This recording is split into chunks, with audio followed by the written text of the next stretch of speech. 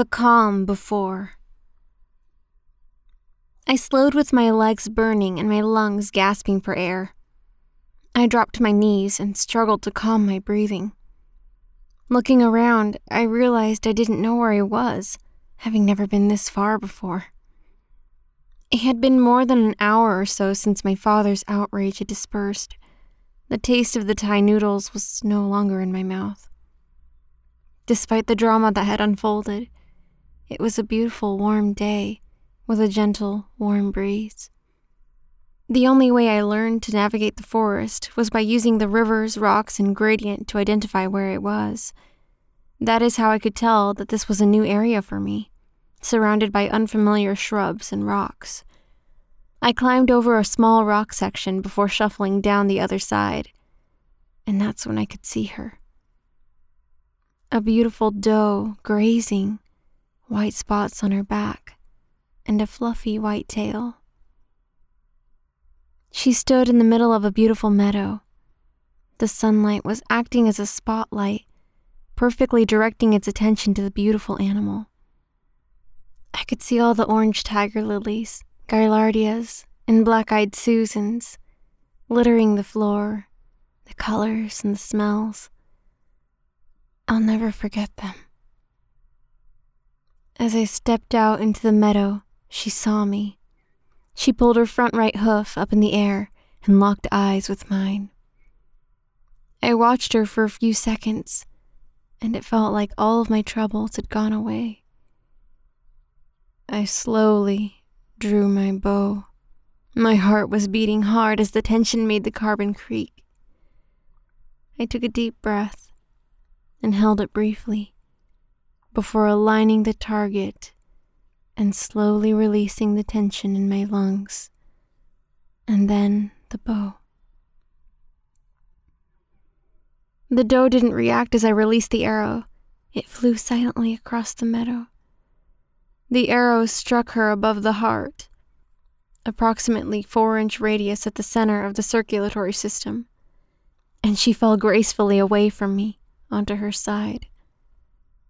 I felt relief as well as a sense of calm. I walked eagerly over to her, stepping over hundreds of beautiful and colorful flowers. Her breathing had already stopped. Blood had run into the earth and spoiled some of those wonderful flowers, turning them into a dark red, heavy mess. She was still so beautiful and graceful, even in death. I braced my boot on her, next to the arrow, and pulled so that I could retrieve it. I pulled so hard I flew back and hit the floor, landing on my back, knocking the wind out of me. So I just lay there.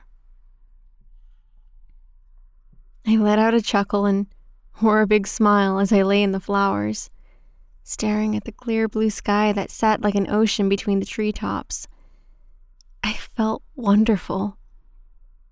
It was so quiet and calm in the forest, with such a gentle breeze. It felt like I was in a dream, so peaceful. I thought I would have felt bad for killing the doe, but I didn't. And for so long, I wouldn't do it, kill an animal. But that day was different. My father had stirred something inside of me. I felt determined. As I lay there, a low rumble grew in the distance. It was quiet at first, but it was getting closer and closer. My smile had gone, and I sat up as my attention was rudely ripped from my experience. It was getting louder and louder until it was shaking the ground beneath me, and then 2 objects darkened my vision of the sky above, and in a second, they were gone, leaving a trail of white smoke in its path. I felt anxious and panicked. It was a feeling that I'd never had before. What followed was the loudest noise I had ever heard. It made the earth tremble with fear. All the animals in the forest ran, birds flew away, and I gasped. It was a bomb. It must have been. I'd never heard one before, but had learned enough to know what it was. The feeling of dread gripped me, and I knew that I had to get back home to the cabin, to my father. I knew he was hiding something this morning. I hope he's safe. The sun had started to blend with the treetops. It was sinking, just like the feeling in my stomach. I could see smoke in the sky behind me, in the distance. I just knew that this was bad, really bad. There's no way it was an accident. Was it military? Were we under attack? I had learned about Russian aircraft testing defenses. This had been a tactic for many years, but they wouldn't, would they? The dense dark green trees of the forest made the sunlight retreat too fast for comfort. With the bow in one hand and my rucksack on my back, I struggled to run home fast enough. I was bounding over fallen trees and avoiding dips in the earth. I hit a small rock with the tip of my boot as I tried to hop it. I was sent flying forwards. The rucksack slid up my back as I fell, forcing my face into a tree stump. All I could remember was blackness. I woke up with blistering pain in my head. I put my hand on my forehead to inspect the damage. It was really dark. I could hardly see anything at all. I thought the impact had made me blind. Blood had run down my face and into my eyes. It was nearly dry in some parts, so I knew that quite a lot of time had passed. My eyes were sore. I did my best to wipe the blood out. I felt cold and was shaking. I knew the dangers of shock and knew that I had a limited time to get home safely. I rummaged into my bag, pulling a small plastic bottle of water from it. My father always made me carry spare. He said it was essential for survival. I opened the screw top and with shaking hand, I clumsily poured water onto my sleeve. So I used that to wipe the blood from my eyes, then poured the rest into my eyes and painfully blinked until I could start to see again. I waited for my vision to return and adjust. It was a dark, dark night. It was pointless trying to move until I could do it safely. Besides, I didn't even have a sense of direction at this point. I managed to eat a few sugar cubes that were in my rucksack. I crunched them one by one, trying to prevent shock. My vision had restored to about 10 yards distance, and I was feeling a little more able to move effectively. "It's time to go, Dee," I said to myself. My mind was already playing tricks on me. I was possessed by fear and found it hard to move. I tried to keep my breathing quiet, but found the noise of my heart pounding in my ears. I had to move. I navigated the darkness cautiously, each step soft and careful.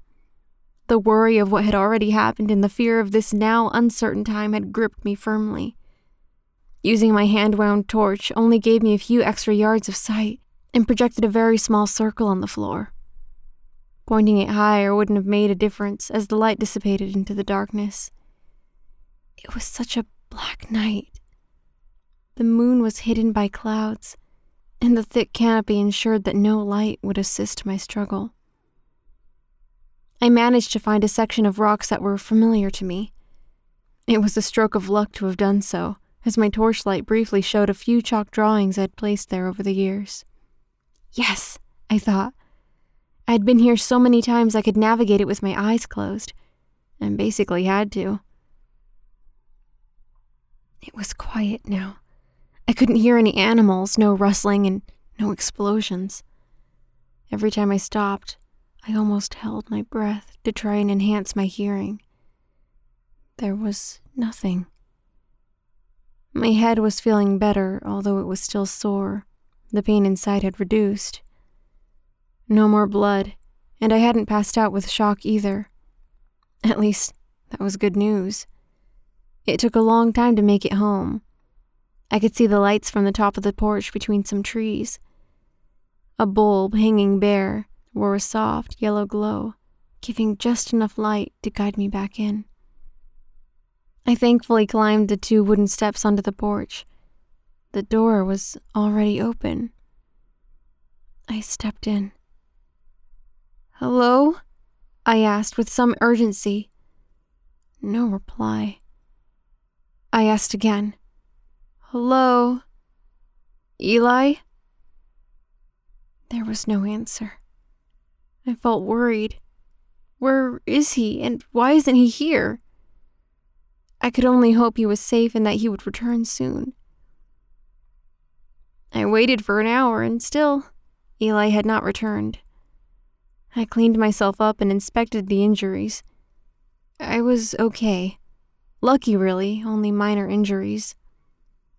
I managed to eat a few rations and hydrate while I was waiting. Gaining energy was important for my recovery.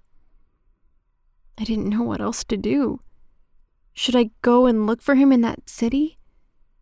Probably not a great idea, as I had no idea where to start.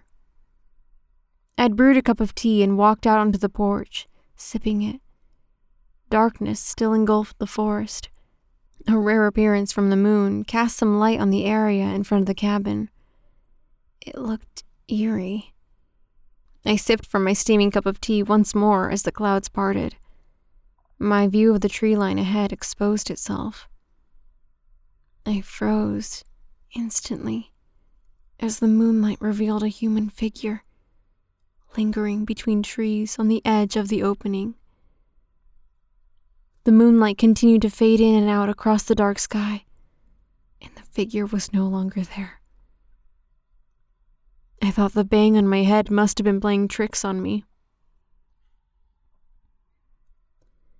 I turned to walk back into the cabin, and as I did so, the hairs on the back of my neck stood up. I felt my skin tighten. A familiar noise grew in strength, and at a similar rate, as the fear flowed over me once more. It was the aircraft noise I had heard a few hours earlier. The noise grew and grew until... bang! The explosion, bigger this time. The earth trembling once again, and a soft glow appeared above the trees, some kilometers away. I instantly knew that I had to go. I couldn't stay here. I need to know what was going on, and finding my father was the best option. I just know he's involved somehow. Was my father safe? Was I? I ran back into the cabin with some urgency, grabbing the rucksack that I had placed on the table, and turned it upside down, pouring all of its random contents onto the table. Knocking over everything already placed there without concern, I upturned the bag, and then put back in everything I thought would be useful: torch, food, and anything that resembled first aid supplies. I took a hunting knife I knew my father kept in his room. It was large, with serrated edges and black in color. I strapped it to my right thigh, placing the handle on the right side so I could easily access it with my stronger arm if I needed to. Only until I know I'm safe, I thought to myself. I twisted my shoulder-length brown hair, tying it up behind my head, picked up my rucksack, and strapped it on securely, took a deep breath, and stepped out into uncertainty, to go into the city.